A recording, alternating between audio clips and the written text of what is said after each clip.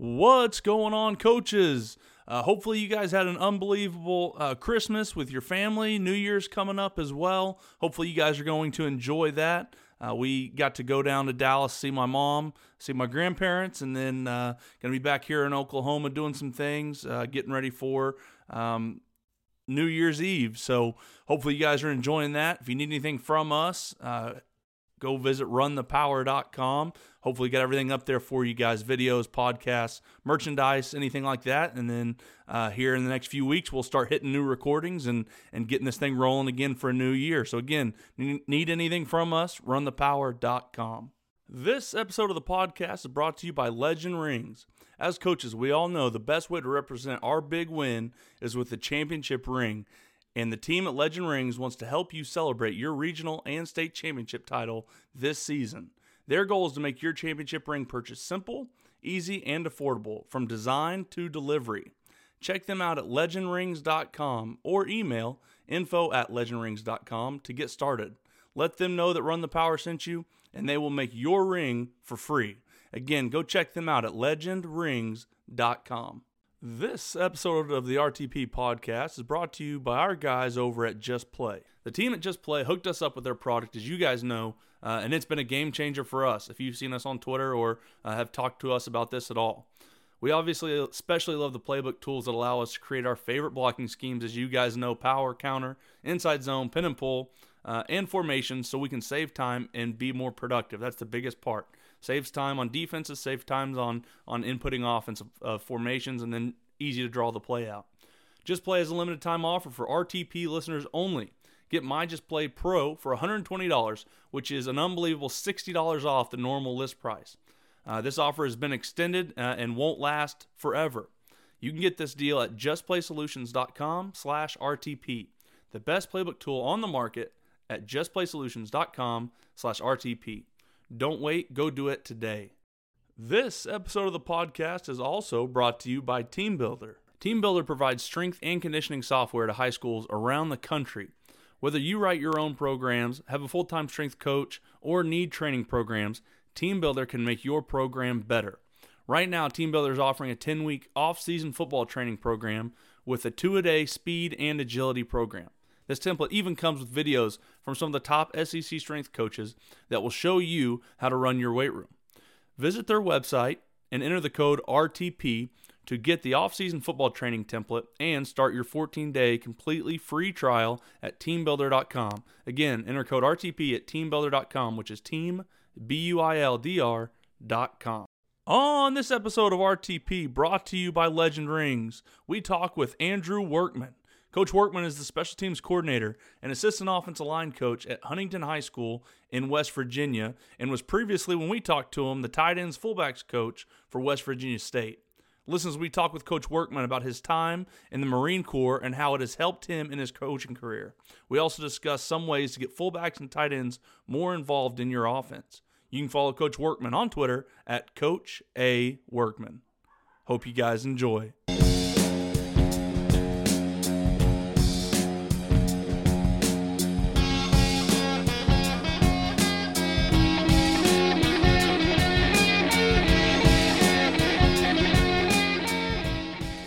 First and foremost, I just want to say thank you for having me on. This is a great opportunity. I appreciate it. I am Coach Andrew Workman, coach our Stingers here at West Virginia State University. That's our tight ends and fullbacks. My journey to coaching is really non-typical, to say the least. I'm originally from a small coal mining town in southern West Virginia, Chapmanville, West Virginia, and really, growing up, it was all about football and baseball there. Our basketball team was, all right now.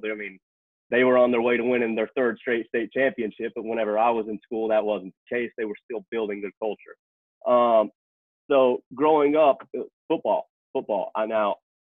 I being, who I was kind of on the video game track there for a while, and then I moved in with my father, started getting more active, the love for football started really, to implant itself. And I started going to more camps, talking with more of the guys I knew that played. And, finally my freshman year of high school, I went out To say the least, I was not very good. So I didn't really get much varsity time until I was a senior, and I was a track guy. I started running track, and I was really good at it because I was faster than everybody around me. But I played receiver and corner. Wasn't great at catching the football, but man, I love the Chapmanville Tigers. So I gave everything I had every play. The coaches noticed it. They noticed I was also pretty athletic. They gave me a couple shots. I was okay, but nothing special. But I love the team, and it did great things for me. And it holds a special place in my heart. So nothing special my senior year. Had no real offers for football. Had a couple, offers for track and field.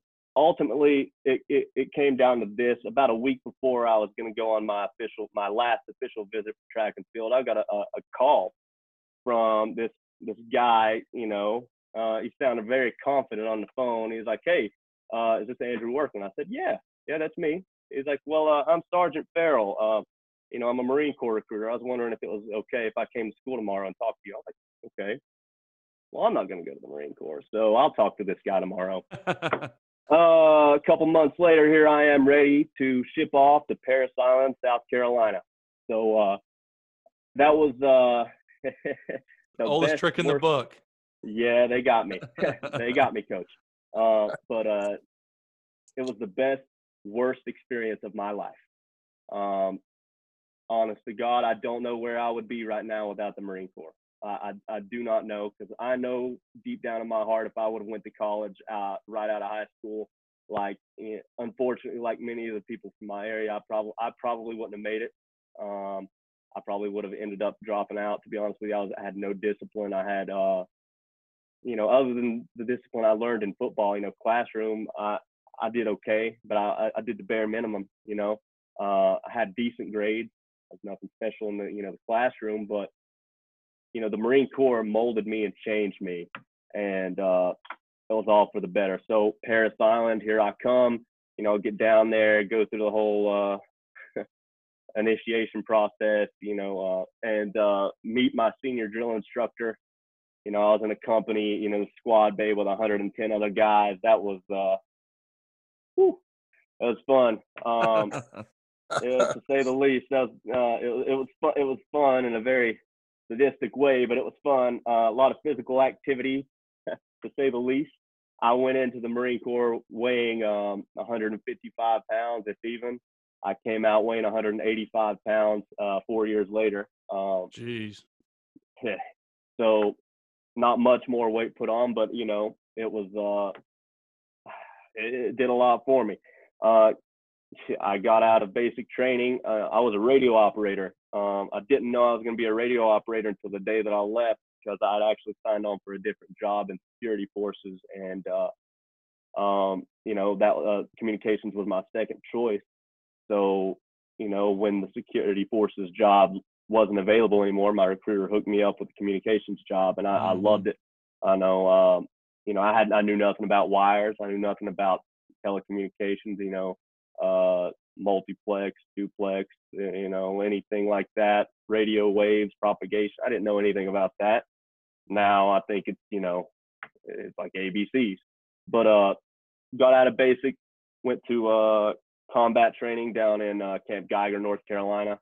Was there during one of the coldest seasons they've ever had. We actually got we actually got snowed in, and they had to tank. They had to get in these tracked vehicles, we call them AAVs, to bring us our MREs out to this camp for our combat training.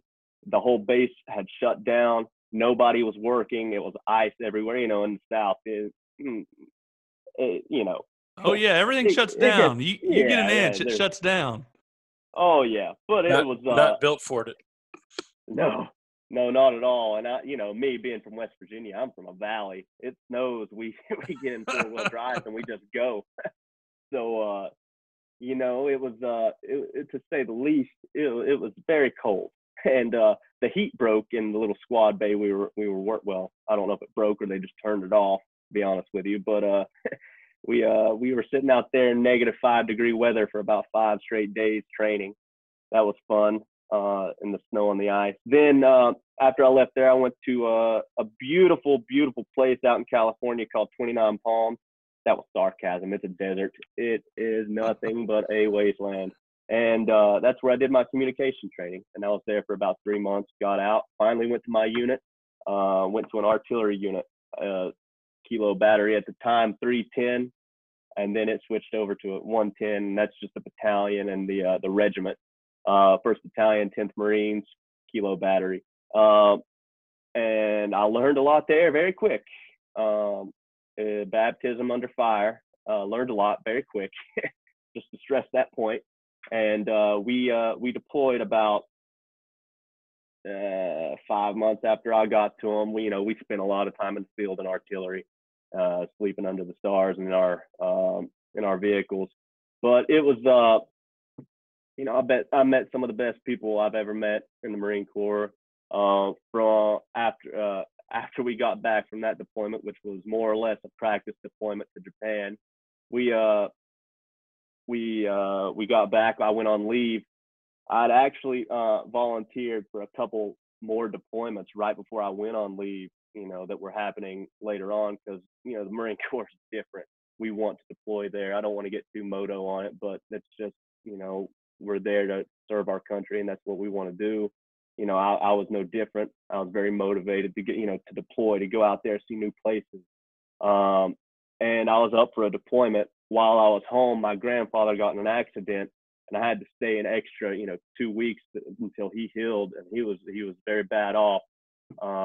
Unfortunately, I didn't get to go on the deployment I thought I was going to go on, but got back about a week after I got back. My staff sergeant, and Staff Sergeant Grogan, he came up to me. He was just like, Workman, we got this deployment going over to the Black Sea Rotational Force. It's kind of like a special purpose, deployment. Would you be interested in doing that? I said, yes, and yes. So from there, I chopped over to an infantry unit, Victor 1-8, Charlie Company. And from Charlie Company, I went over to Weapons Company, and I worked a lot with mortars, heavy machine guns, what they call cat platoons. It was very interesting. I learned a lot. Had a machine gun team when I was with Kilo Battery, but I didn't know as much as I thought I knew. So, after my second deployment, my family, they were very, very weary. They didn't want to see me go anymore. So I didn't, I laid low. I said, if it happens, it happens. If not, I'm not going to push it. Laid low. I picked up the rank of sergeant my 3rd year in. Had about 30 guys underneath me. Trained them very well. Trained them very well, very often, very well. So very often and very well. And they had very clean rooms. But it was great. I was finally, seeing, the burden of, leadership. As a junior Marine, I didn't understand that, heavy is the head that wears the crown. Sergeant is by no means a general, but in the Marine Corps, it's the backbone. I mean, that's your main NCO. That's your guy that's running stuff, in the field. I kind of went in expecting it to be hard, but I had always had somewhat of a leadership position, even as a younger Marine. And I kind of stepped into it. I loved it, and I learned a lot more than I knew. So I thought I knew some stuff. Again, here it comes. I thought I knew some stuff, learned a whole lot more very fast, about 3 weeks in. Well, anyway, the end of my enlistment was coming up, and I talked to my girlfriend at the time, who's now my wife. I was like, listen, they're offering, for me to re-enlist. They'll let me pick where I go next, or they'll let me pick where I want to go next, and she's like, listen, I think it's about time. I know you love football, and I know that she basically said it's time to go. It's time to get out. And I knew that she was the one. I ended up proposing to her later that year on Christmas Eve at my family's house, and she said, yeah. I don't know why, but she did. She is definitely my better half, that's for sure. She keeps me motivated. Um, that way she can live out her dream of staying at home instead of going to work every day. Got out. I'd always kept in contact with my high school coach, and he knew I had a drive to coach football, had a drive and a love for the game, and he suggested a couple books to me. He knew I liked the run game. We had talked about it a couple times, and I didn't know what I was talking about at the time, but he suggested a book to me by a man named Tony DeMeo, coach at the time for University of Charleston here in West Virginia, and he is a triple option guy. So my whole, learning football was through the eyes of the triple option. The next book that I read was by a guy, you guys might know named Rick Trickett, about coaching offensive line. Oh yeah. It was, I learned that he was a Marine, and I was like, well, if he can do this, why not me? Why not me? And that's something that really, it struck me, and I knew I wanted to coach.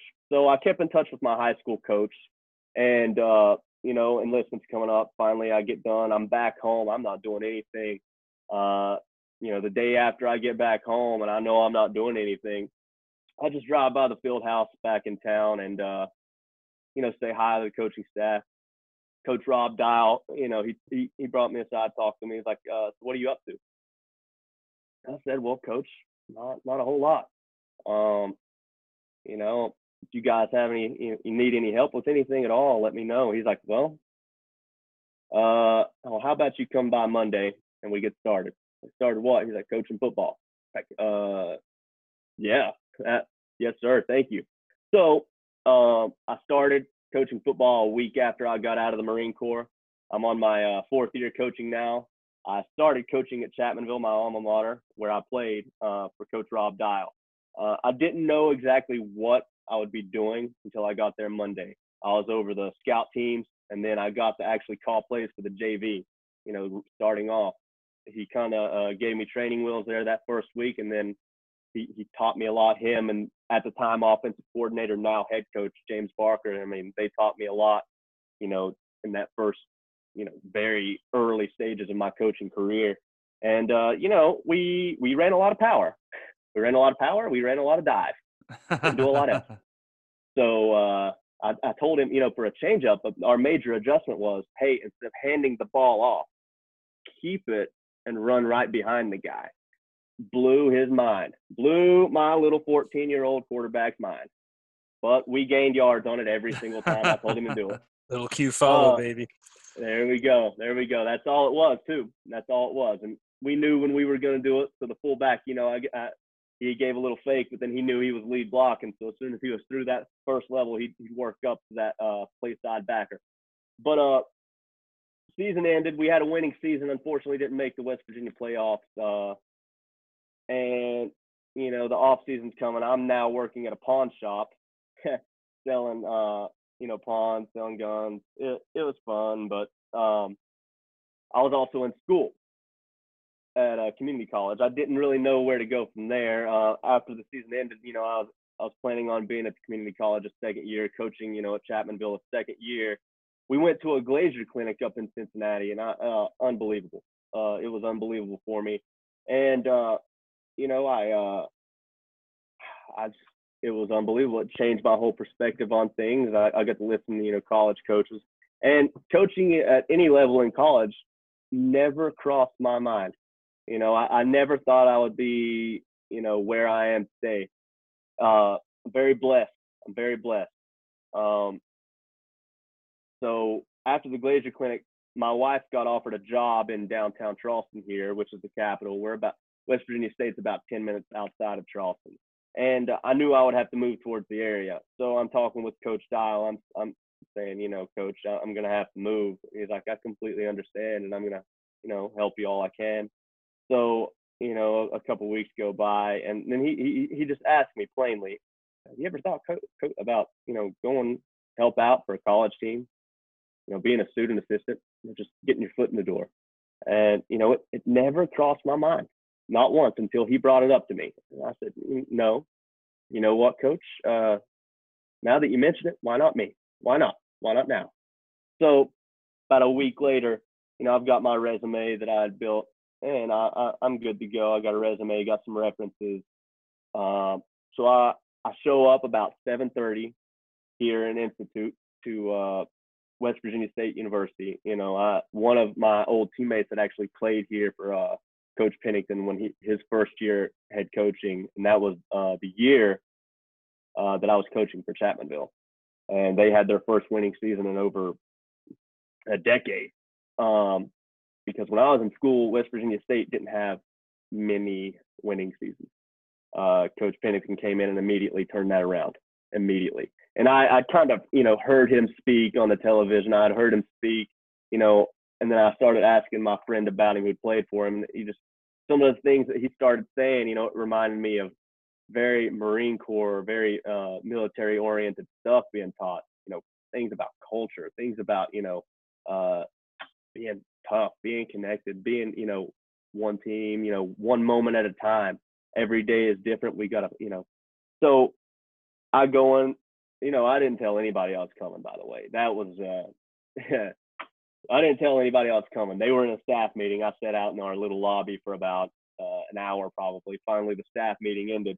Everybody walked out. They just looked at me like, who is this guy sitting here? That's right. Yeah, and I just introduced myself to one coach after another, not knowing who many of them were. I'd done my research, but, being there in person's a little different. And I wasn't starstruck. I was just, ready to see what I could do for the team. And finally made it my way to Coach Pennington, shook his hand. He was very happy that I came, and I was asking, to help out. And luckily, stars aligned, and God bless me. They had just got out of a meeting, he told me, about saying that they needed more help on defense, student assistant manager, anything like that type. So I was thinking, he'd bring me in August, right before the season. And I was getting married in May, and at the time it was February. So I'm like, well, coach, when do you want me to come in and get started? He said, can you start next week? I said, yeah, absolutely. So that's how I got to West Virginia State. But, how did I get to where I am now? I started on defense. Mind you, I knew very, very little about defense other than, tackling is key. Great defenses win championships. Pursuit is great. That's what I knew. That's all I knew. Fortunately for me, I got put with our defensive coordinator. I was helping him out directly with the safety. And he's great. He's brilliant. Honestly, he's like Beethoven at work whenever he gets going. His name's Coach George Shell, and I learned so much about just teaching football. About you don't need 1,000 drills. You just need the few that work what you need to work, and you need to articulate what you need to articulate, and everything else is to the wayside. You don't want too much. You got to teach it in progression. I learned so much just about teaching football from him, and I helped him out as much as I could. I ran our scout offense. What a trip that was. We use cards. And the card say the play's going right, somehow everybody would go left. That's how it usually went. And then my tone raised drastically, and then we got it right. So hey, or the defense decides they want to come out in a different front for that play for whatever reason. He happened, and you got it all drawn up, and then the linemen get yelled at. I've been a part of that as a getting yelled at person. It's no fun. Yes, sir. Actually, Coach Shell would be there, with me when I drew the cards. He does a lot of film study, and I would just sit with him in the defensive staff room, and I would draw the cards, and he would draw some. Actually, he was really good about that. He would, show me what needs done in each and every card, and he would, draw up example cards or draw a card himself. So he knew what the plays he was going to get were, but sometimes he would want to see an adjustment, a different front. He was very good about doing that. It's very structured practice. But there are times, yes, the front was completely different. And Yes, it was fun. It was a fun experience. Very fun. But mind you, during all this, I am taking 15 to 18 hours of classes, and I'm here at the complex about 7 days a week. I'm doing all the student assistant work at the time, and I'm painting fields. I'm helping with equipment. I'm the only person on staff with a truck, so I'm making runs. Oh yeah. Yeah, so it was fun, just being around the atmosphere, just being around the culture. And let me tell you, the culture here, I understood immediately how it was such a fast turnaround. The culture here at West Virginia State was unbelievable, and it continues to be driven and it continues to build. Every year that I've been here, it has progressed. You're never staying the same. You'll either go backwards or you'll go forward. And the culture here and the team in general, it's always forward.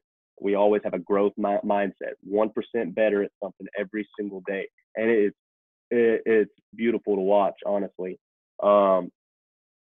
And so after my first season here, which was Coach Pennington's second season, then back-to-back winning seasons for the first time, and even longer than a decade, I think it was 12, 14 years, back-to-back winning seasons, and we had a lot coming back. So going into my first off season with West Virginia State, they let me recruit, and I said, really? And he said, yeah, absolutely. I said, okay, let's do this. So I did not have my own area at the time, but I was helping out one of our coaches.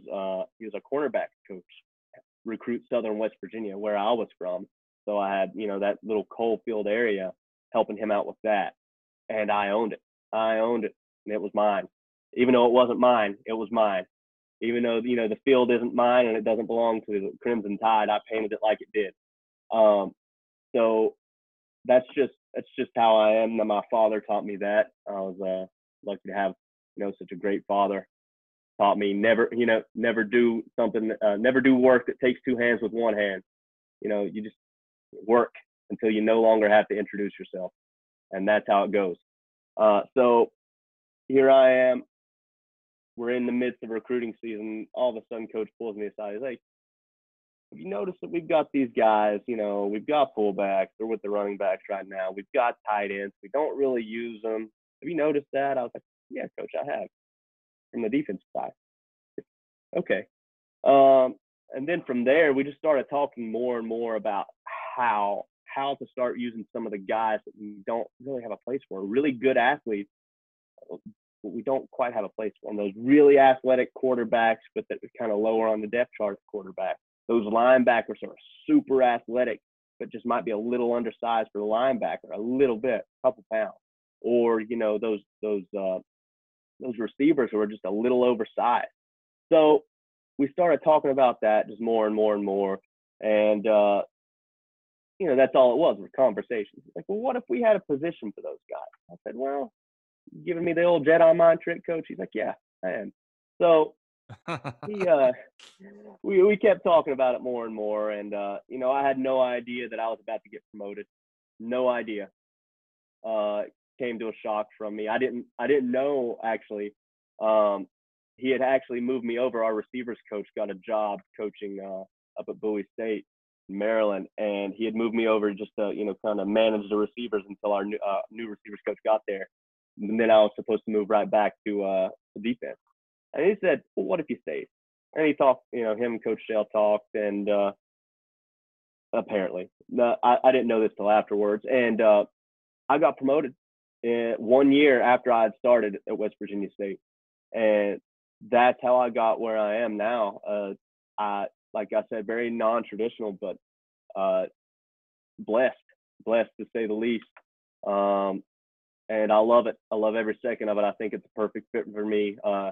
Guys, fullbacks, tight ends, we use them as really an adjuster, as an H-back, or you can call it a snipper, whatever you want to call it. That's kind of how we use them. And I love it. They're guys that, they can do it all.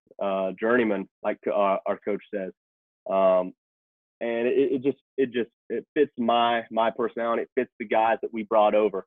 Understand that the guys that we brought over to play these positions, they didn't really play those positions. So when I got there, we were starting from square one on building this position.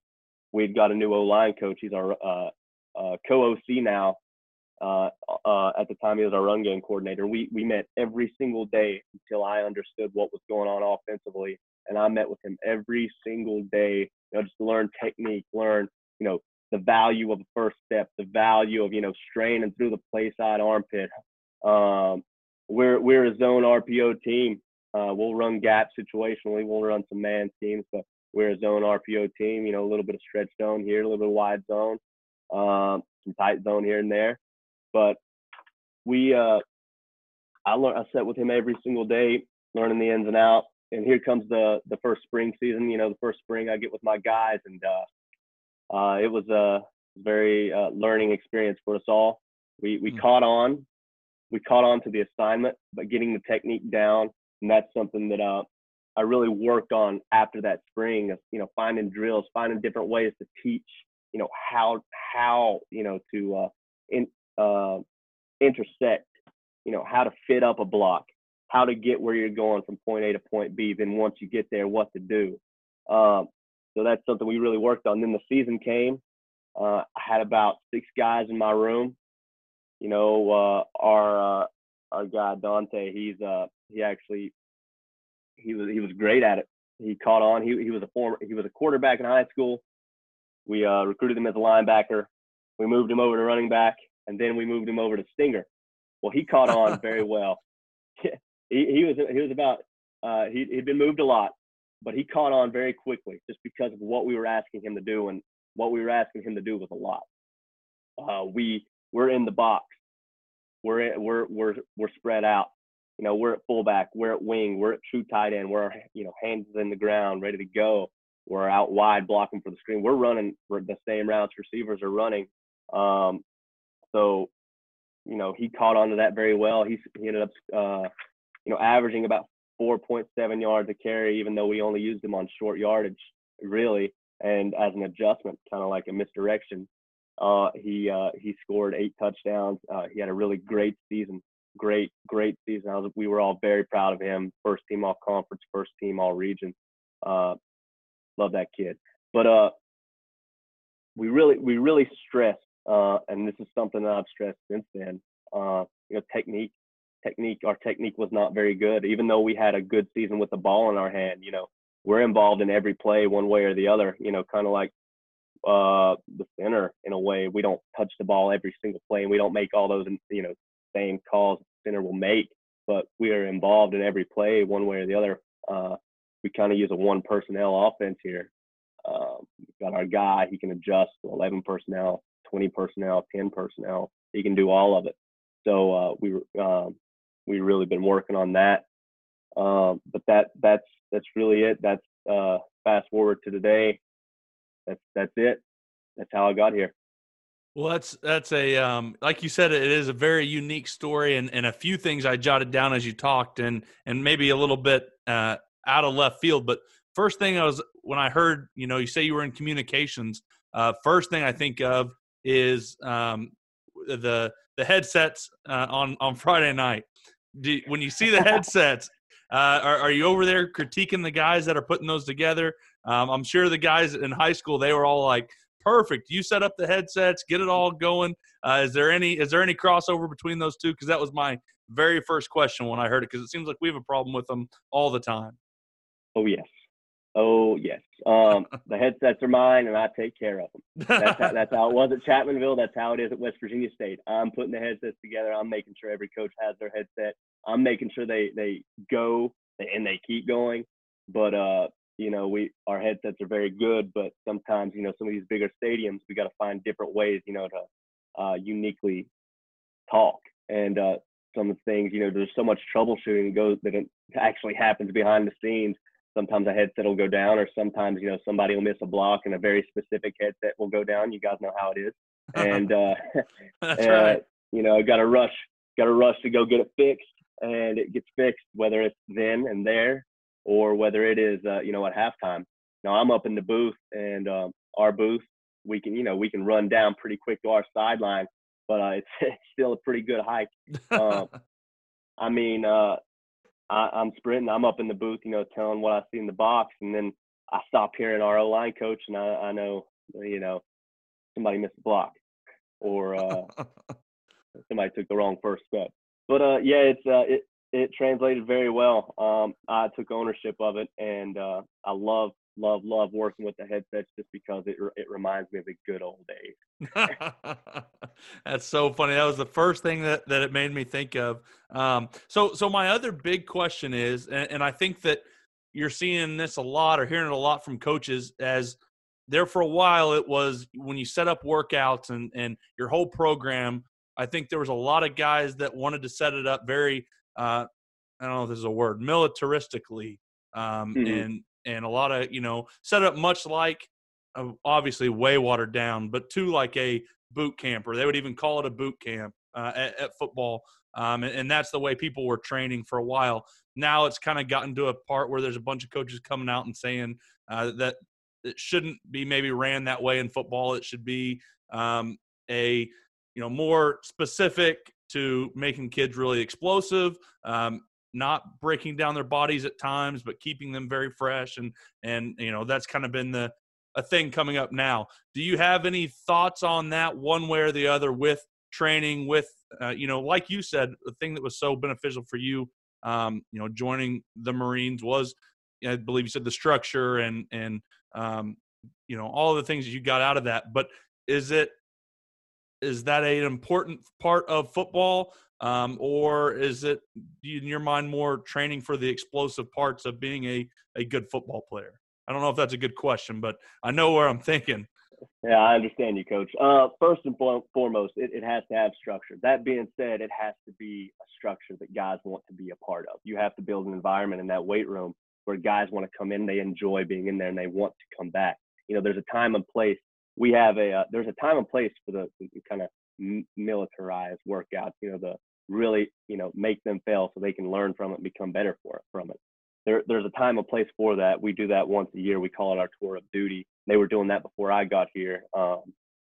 We once a week in the winter, we'll wake them up, 1 week before spring break, and we'll work them out at 5 o'clock in the morning. And it's a very interesting ordeal. But they think they're prepared for it, and they get hit with it. Very unenjoyable, but it's basically, it's to show them that they can overcome whatever we throw at them. They can overcome anything on Saturday. That's the time and place for that, we believe, because we're still trying to build the toughest, most connected team in the nation. We think we are the toughest, most connected team in the nation. And, the fire, it molds, and it forges people together. That's why I love football so much. It's like a forge. I mean, you got these raw pieces of metal. You're going to put them together now. You're going to beat on them with a hammer, put them in the fire, pull them out. They think they're done. No, hit with a hammer, back in the fire. Then they start coming together. And once they're together, take them out, you sharpen them, you fine tune them, and now they're a beautiful, deadly weapon. I love football because, I think it's a beautiful art form for that. But to specifically answer your question, I think it has to be, we have our strength and conditioning coordinator in the off season. He really put together a great program, and we really focused on hip explosion this off season. He created that environment that guys, they wanted to be in there. They begged to be in there. They wanted extra work just so they could come to the complex and get in the weight room, be around him and learn from him. And it was awesome. It was awesome. And that's just something they took ownership of, wanting to, have more voluntary workouts. We said, you know what, as long as it's within this time to that time, get with coach, he'll hook you up. And it was hard to keep him out, to be honest with you. He did a great job with that. So we really, like I said, focused on hip explosion. We didn't really, go in there and, hard charging, screaming at every other word. It's just, we went in there, we coached them up. They took coaching very well. We had a lot of gains this off season, maybe more than, some of the other off seasons. And it was great. It was great to watch them, connect and have fun while working hard. And they worked super hard. Those guys, we had 3 sessions. We had a morning and afternoon, later afternoon, not necessarily evening. And they worked hard. So I think there's a time and place for that, the hardcore militarized training session. But I think for the most part, you have to structure it for a way that guys want to be in there each and every day and get better and be coachable.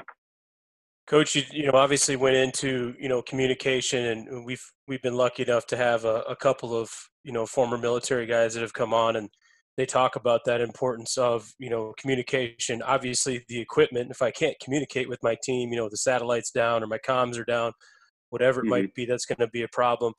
But he also talked a lot about, you know, how you communicate, you know, and being able to, you know, say things that are very, very clear. You're not yelling at people. It's very, very calm, and an interesting communication style. I know he'd even said, you know, the way some coaches talk on the headsets, you know, if you talk like that in the military, you wouldn't be around very long. You know, you're crazy Right. and causing chaos. But, you know, how have some of maybe those lessons that you've learned, you know, helped you? And again, you know, you talked about that burden of leadership.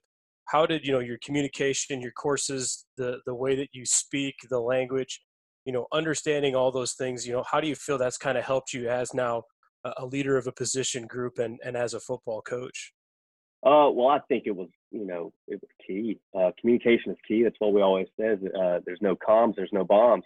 It's to be honest with you, it's super important. And I think the main thing I learned, you have on the headset or on the hooks, whatever it is, you got to articulate, and you've got to articulate in a calm manner. It doesn't matter if all hell's breaking loose on the other side. You have to articulate it in a calm, clear manner. If everybody doesn't understand the intent of the commander clearly, or the head coach clearly, or the coordinator clearly, then it's not going to be executed. If the guys on the field don't understand what's coming down from the box, how can they make adjustments? So it's very important not to get caught up in the moment, to stay kind of tactful. On the headset, you have to make sure you articulate very clearly what's going on. And in the position room, it's the same thing. My guys know, hey, we kind of got a 3-strike rule, and that's consistent. I'm going to tell you something once. I kind of expect you to fail it. I'm not going to get too upset the first time. I'm going to bring you aside, let you know, hey, this is what you messed up. This is how you can correct it. Go out there and get it done. Okay. Next thing, if they mess up again, maybe a little bit more stern. All right. They mess up the third time. Yeah. They know it's about to get loud, but never insulting. You never want to demean the person you're trying to teach. If they lose that respect for you, then you won't teach them a single thing. So you have to make sure they know what's going on. They know what you want from them clearly, and they know how to do that thing. They got to know where to go, how to get there, and what to do when they get there. So it's very important not to just go straight for the screaming, straight to the the cussing and the whooping and all that. So I like that point a lot. I think, you talk about, obviously not demeaning, but when you have kids, almost like making it like a question, like, they make that second mistake, like you're talking about the second strike. mhm. And I've learned it too, it's like, man, hey, we've gone over it. Well, I'm like, now I ask the kid, it's like, hey, am I explaining this well enough? Am I teaching this well enough? What part of it are you not understanding? Where is the breakdown in communication, or where is the breakdown in learning? And I think it kind of keeps that mutual respect. But then if the kid comes back, he's like, no, coach, you're explaining it great. I understand it. I make the mistake. I mean, well, now it kind of becomes that ownership deal, which is what we want anyway. I Mhm. think that's huge, especially when you can get to that point instead of just yelling at them, demeaning them, making them feel bad, replaying it on film. Now it really becomes that learning situation. Right. And with film and in our meetings, I not only do I expect them to, kind of mess up on the first time, I expect myself. If you expect failure, it won't surprise you, and you'll know how to adjust to it. I expect myself to miss things. I expect it that way. We have a mandatory 3-question rule. Everybody's got to come to the room, have 3 questions ready, and during the course of that meeting, come up with 3 questions about, the meeting itself. Did their initial questions get answered? And then ask the new ones. They mandatory have to have 3 questions ready to ask me, and then I'll answer them. I'll let them know, if you've got that question, I guarantee someone else got it. Let's get it answered. I love that. I think one of the other things that you normally hear from guys that have been, at least that we've talked to, football coaches that have been had military background. A lot of times they talk very heavily on giving, whether it's the people underneath them or their football players, giving them ownership in what they're doing. It's big, and it's been my big thing this offseason because we've had 3 months where we're sitting here getting paid to do nothing as high school coaches. My big thing has been trying to figure out, how do I give my offensive linemen ownership, right? And I read these books, and a lot of times, read these some military books, and they talk about, they've got one guy that gives the brief on how we're getting there, and it's not it's not one person telling everyone what we're doing. They're having different people come up and talk about different parts of the mission or whatever it is. And so, it's been kind of my off-season point to try to figure out, how do I do that in the offensive line room? I'm curious, how do you give ownership to, your stinger backs or in your groups, in your positions? Because obviously it's like, I can't give them the ownership and say, how do you guys think we should block power this week? Because it's not in their range of ability, but I want to give them some ownership to feel like they are bought in, or that they are a part of it, not just being told what to do. Curious, how do you go about doing that with your position group? Right. Well, the first thing is they know I don't expect anything from them. I have standards and I demand that they meet them. That being said, I come up with the standards with them. If they have a say in the standards, if the standards come from them and not me, now they're like, hey, you're not meeting the standard. That's our standard. It's not his standard. It's our standard. You're going to meet our standard, period. So having them, help you come up with the core values, or help me come up with the standards of, our room, and not expectations, but, standards. This is how we're going to play. If we see a piece of trash, we're going to pick it up. We're going to take ownership in our field. That's our field. Okay. If we see equipment lying around, we're going to pick it up. That they come up with that. And when they come up with stuff like that, it's met. All right. Those standards are met. They love, they love to coach each other as much as I love to coach them. And they never coach in a negative way. I love it. I love watching it. They just, take ownership of each other, of the position room, and they grind. And another way that we really, teach ownership here is we call it servant leadership. And it's kind of a common term, but we really preach it. It's part of our core values. Leadership. Serving others. Seniors. You serve those juniors. Juniors, you serve those sophomores. Sophomore, you serve those freshmen. Freshmen, you serve all the support personnel. And it goes up all the way up to the head coach. Serving the coordinators, position coaches, GAs, and all so on and so forth. It servant leadership really it opens up ownership. And not only that, I'll have one of my guys help run a meeting every now and then. That's kind of a common thing, but whenever they have to sit up in front of their peers and they have to teach, it helps them learn tremendously. Mm-hmm. And whenever they're teaching and it is their room, they take so much ownership in it that it's awesome to watch. Really, it is awesome to watch. Well, Coach, I had 4 different offensive line coaches in college, but my favorite one, guy I probably learned from the most, was he was a Marine Recon, I believe. Mm-hmm. And so, but I think, and I don't want to paint with too broad of a stroke because who knows, but it seemed like the part that I really liked about him was he probably got after us more than anybody ever did. He made some, probably some crude jokes that normally other people wouldn't find funny, but it was, nothing bad, but it was just different, a different type of humor. But even though he was that side of it, probably the only coach that I felt like really, truly cared about us as people in college football, which is really, really easy for guys to get caught up. Coaches for sure get caught up in the next job or, the money, tons of different things. And he was a guy that, shot us straight all the time. We had some kind of slimy coaches that would tell you one thing and then go to another kid and tell him another thing. It was all out in the open. He was honest, straight, was really hard on you, but actually felt like he cared, about us. And I don't know for sure that was because he had gone through what he had gone through in the military, but I had kind of always attributed part of him being that way to that. And so I don't know. Like I said, he was my favorite coach for that reason. And I've got to assume a lot of the ways he handled us was, learned when he was in the Marines. Mm-hmm. I mean, it comes down to that. These guys got to know you care, and you can't just act like you care. They sniff that out immediately. And it's a big family, honestly. Football is about family. It is. One group of people, come together to serve a common purpose to accomplish a goal. And that's something I learned, playing high school football, and then, in the Marine Corps.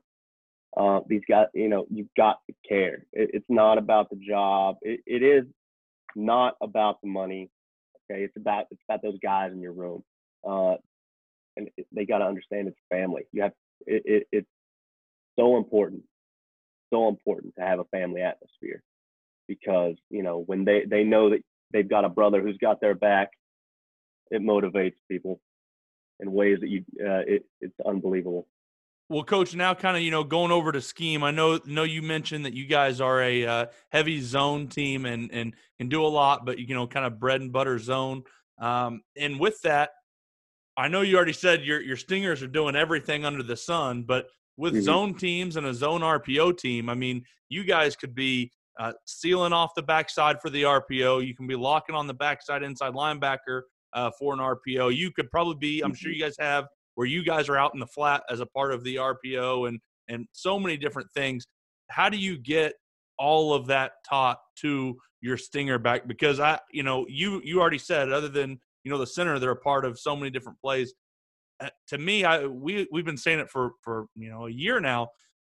Behind the quarterback, it seems like to us, this new Stinger back position, not that it's new, but this guy that goes everywhere, he's got to know, minus the quarterback, more than anybody, because he's got to know formation. He's got to know all the shifts and motions. He's got to know all the pass, and then he's got to be able to do everything that's pass routes. And then he's got to know all the run and be able to execute it and do the technique of it. And, it's one guy, and you've maybe got 10 minutes of individual, because then the receivers want you to go with them, and then the offensive line wants you to go with them, and then it's, and the inside. And so you've only got, so little time. How do you break that up for those guys? Because there's so much for those Stingers to need to learn. Right. So the first thing we really talk about is the operations of the offense. If they don't know how we're going to operate, how plays come in, where to line up, and different formations, our base alignment. If they don't know that stuff, they don't know anything. The second thing I go over, and this is very important for them to understand, is our point system. We use the point ID system, to identify, where's the mic, who's the +1, who's the -1, because when we're running our zone scheme, if we're running, mid zone, which we call stretch zone, we're that back is stretching the B gap. We got, zone on the front side. We're getting a vertical cutoff on the back side. And then we got, the center working up to the mic. We've got that -1 backer in the box. Now we've got to get to him. But we have to understand who that is so we can get to him. Then after we understand who we got to get to, how do we got to get there? All right. So after operations, and then after, the X's and O's of, who do we get? How do we get there? How do we know this is the -1, coach? So after that, we learn about specific, I start with run game. I always start with the run game. That's just, my mentality. I think that, we're more involved in the run game than the pass game, but that usually isn't the case. But I start with run. I teach the read steps. I teach all the techniques they need to know. You got to find a way to fit, different things into different days. Some days we'll be, working more outside with the receivers. Like you said, they'll call us over an individual. And, I'm not territorial. If our receivers coach can, teach something from a different view than I can, absolutely. It's only going to make us better, just because there is so much stuff going in. Maybe he can simplify it a way that I can't. Or whenever we go work, combos or with the O-line, same deal. Coach Carlson's awesome. So we go with him. We'll work those combos. We'll work those, that inside drill. But, I'm working the basic steps. I'm kind of doing a quick walkthrough with my guys, pre-practice. Then we're getting into warm-ups, and we're going through our steps. We're going through our spot blocks. We're going through our cutoffs. We're going through, our slice. Yeah, we're going through our slices, cutting off the backside from the opposite side. We're working, what we do on power, how we got to get vertical, and then, pry it open. So we're working on the little things with me, but then we're working on the very fine-tuned things, with the receivers in the screen game or in the pass game. We're working on, combos with the O-line. So we kind of split it up at practice. I'll send, I do have some true tight ends. I do have some fullbacks, and then I do have some guys who can do it all. The guys who can do it all, I might keep with me an extra second or two, just to go over some more stuff, pre-practice and in Indy.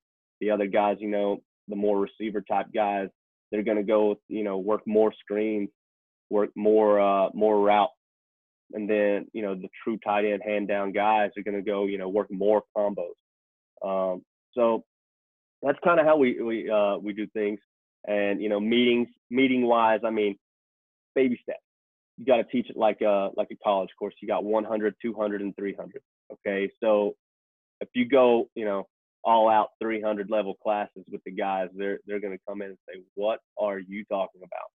So we really break it down in the military. We would call it Barney style. But here it's 100, 200, 300 level. So 100 level is, like I said, we got to know the ops. We got to know the point ID system. We got to know how we're getting there. All right. 200 is, hey, what happens if they move? What happens if movement? All right. Well, here's what we do. 300 is, okay, what happens if we check out of that?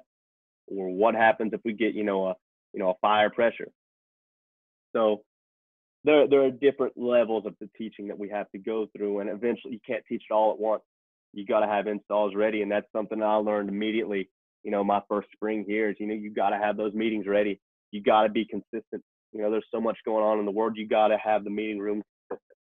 It has to be structured, and they've caught on. They learned it. They picked it up. We've learned it. Now we're just getting down to the techniques, getting those a little better. Coach, what are some of your favorite ways, to kind of throw some of those guys a bone, as far as getting them involved in the pass game or getting them, some touches and things like that? I think it's always interesting to hear, tight ends coaches, stinger backs. How do you get those guys involved in the offense? Because sometimes it's, hey, you're just another glorified backer. Well, a lot of ways, well, I don't have to cover that guy. How do you guys make him, a really big weapon in your guys' offense? Right. So we do so much insert with our lock zone that one of the ways we can kind of get it is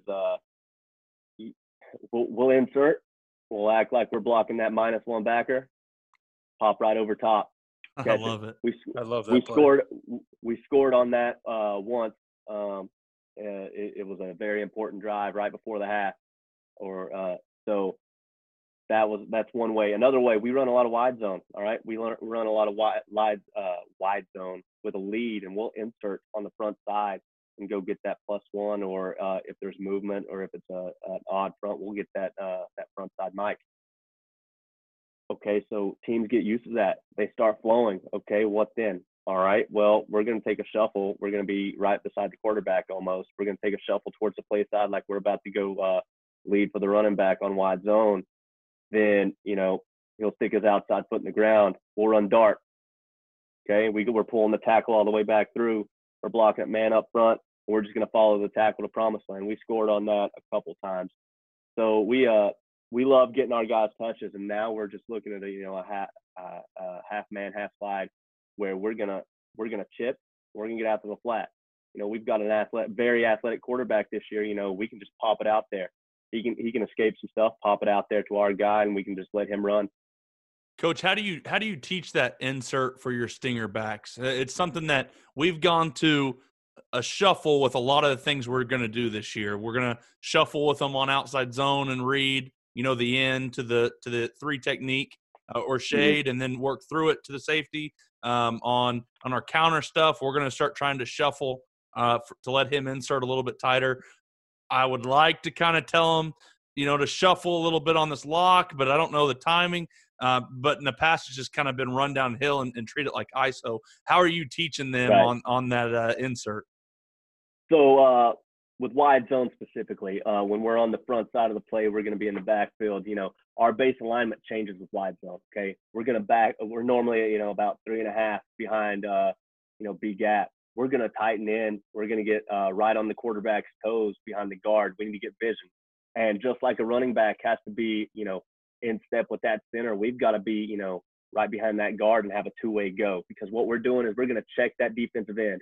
If there's any play side flow whatsoever, our eyes now go to the guard's block. Guard has hat. We're going to strike the match and insert on the front side, of the hole. We're going to insert right off the tackle's hip. We're going to strike that match on his hip, and we're going to go up to the +1. We're going to block him outside in. Now, I've went away from saying shuffle just because, we have to have that two-way go. But if one of our feet aren't in the ground because people think shuffle is a hop for some reason, then we're going to be a step behind. We're going to miss our opportunity. So what I've went to saying is, let's do a read step, guys. It's a step. That's all it is. It's just a lateral step. It's a read step. You're going to read this, okay? So we were saying shuffle last year, and I felt like, that one's on me. I changed it up to saying just read step. Take a read step. You're going to take like 2 read steps, and you're going to go. You got to make a decision. Just go and finish. Finish. He's on the ground or you're on the ground. So that's kind of how we went to going. And then we've got another technique, let's say, there is play side flow from the defensive end, and then the guard loses his block. Now the 3 techniques got the hat. What we're going to do is called a search technique. On that second read step, we're going to plant our outside foot. We're heading backside through the line because A gap's going to be open now into the B gap. Mm-hmm. And we're going to take the most dangerous man. First man that comes to. So let's say the nose on the backside of the play, he beats the center and he beats that guard. Now he's coming straight for the runner. We're taking him. Okay, if that doesn't happen, if that will linebacker, he's flowing hard, we're going to take him. If it's the safety that's coming straight down for whatever reason, we're going to take him. It's the most dangerous man at that point. So that's what we're doing, wide zone wise. We do it a little different on our mid zone play. And our mid zone, like it says, it's not wide zone, but it's not tight zone. We're going to stretch that B gap, and we're really just trying to cut the defense in half. Okay, so when we're in our 20 personnel formations, we're trying to cut the defense in half. So we're getting, a lateral vertical push on the front side in that zone scheme, trying to get that guy, torqued out. And then on the backside, we got that vertical cutoff, and that cuts them right in half. So what we'll do is we'll line up on our base formation, so about 3.5 feet. We'll, depending on the front, let's say they're in a 4-2 over front. Okay, we know A gap is open pre-snap. We look for the first gap backside of the nose, because we're going to line up on the backside of this play. Okay, we're going to insert on the same side as the cutoff. First gap backside of the nose, and that works for odd too for us. First gap backside of the nose, we know we're going pre-snap. Unless there's movement and that gap closes, then we're going to, the opposite of search, we're going front side. We're going to find front side, go through on the front side, maybe swab that hole if that center needs some help. We're going to get up to the next level, block the most dangerous man. So what we'll do, we'll take an angle step down towards, the gap that we're going to insert to. We're going to read it on that angle step. And then we're going to strike the match. Let's say it's an A gap. We're going to strike the match off that center. We're going to insert and isolate that -1 backer. Okay, let's say they're in a 4-2 under front. All right, we know B gap is open pre-snap. What we're going to do is we're going to cheat our split. We're going to line up in B gap. Not much to it now. All right, we're going to take an angle step into the guard's near hip. All right, kind of downhill from that area. If that B gap doesn't close, we're going through B gap, because that -1 backer, 9 times out of 10, we saw on film, they're reading us. All right, if we go play side, they're going to go play side. So what we're going to do is we're going to insert right in front of us. And if he's coming downhill at us, we're going to cut him. All right, if he's in an angle log, it's illegal, so we'll just block him. We're going to drive through that play side armpit. We're going to get our helmet screws below his chin strap. We're just going to drive through. We're going to isolate him on the backside, cut the defense in half. Well, Coach, we're rolling up now here on an hour, and before we cut you loose, because I know you're busy, but before we cut you loose, I always like to ask guys the same question, and it's, when you're watching another team's offensive line, what's some things they'd be doing that would make you think highly of their offensive line coach? So the very first thing, and this might not be a shocker, is communication. All right, when I see on film that guys are confident enough to communicate and communicate effectively, if I see them pointing out, the mic, if I see them, talking to each other, pointing out adjustments, making the checks up front. If I see that, I know they've been coached very well, and they've been coached so well that they're confident in what they do. Okay, that's kind of one thing that I look at. A second thing that I look at, is strain. Obviously, strain. You got to strain through that block. You got to give, relentless effort. If I see that, I know those guys have been coached hard, very hard, and they know that they've got to finish the block. Like I said, either they're on the ground or we are. The last thing, and this is something that, it's really not talked about a lot. It's really underappreciated. The value of a second step. All right.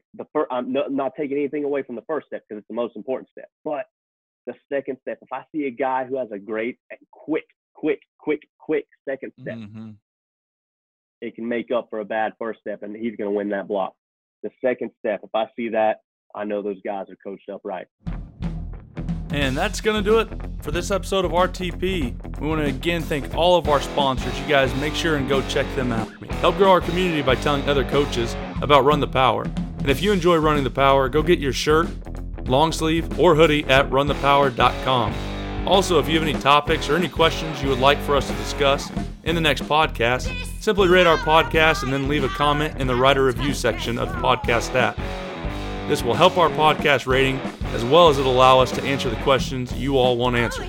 Make sure and go check out our blog at runthepower.com. Follow me on Twitter at Harper_Coach and Coach Walls at Coach Brady Walls. Run the Power now also has its own Twitter and Instagram, and you can find that at Run the Power. Hope you guys enjoyed this one. Talk to you soon.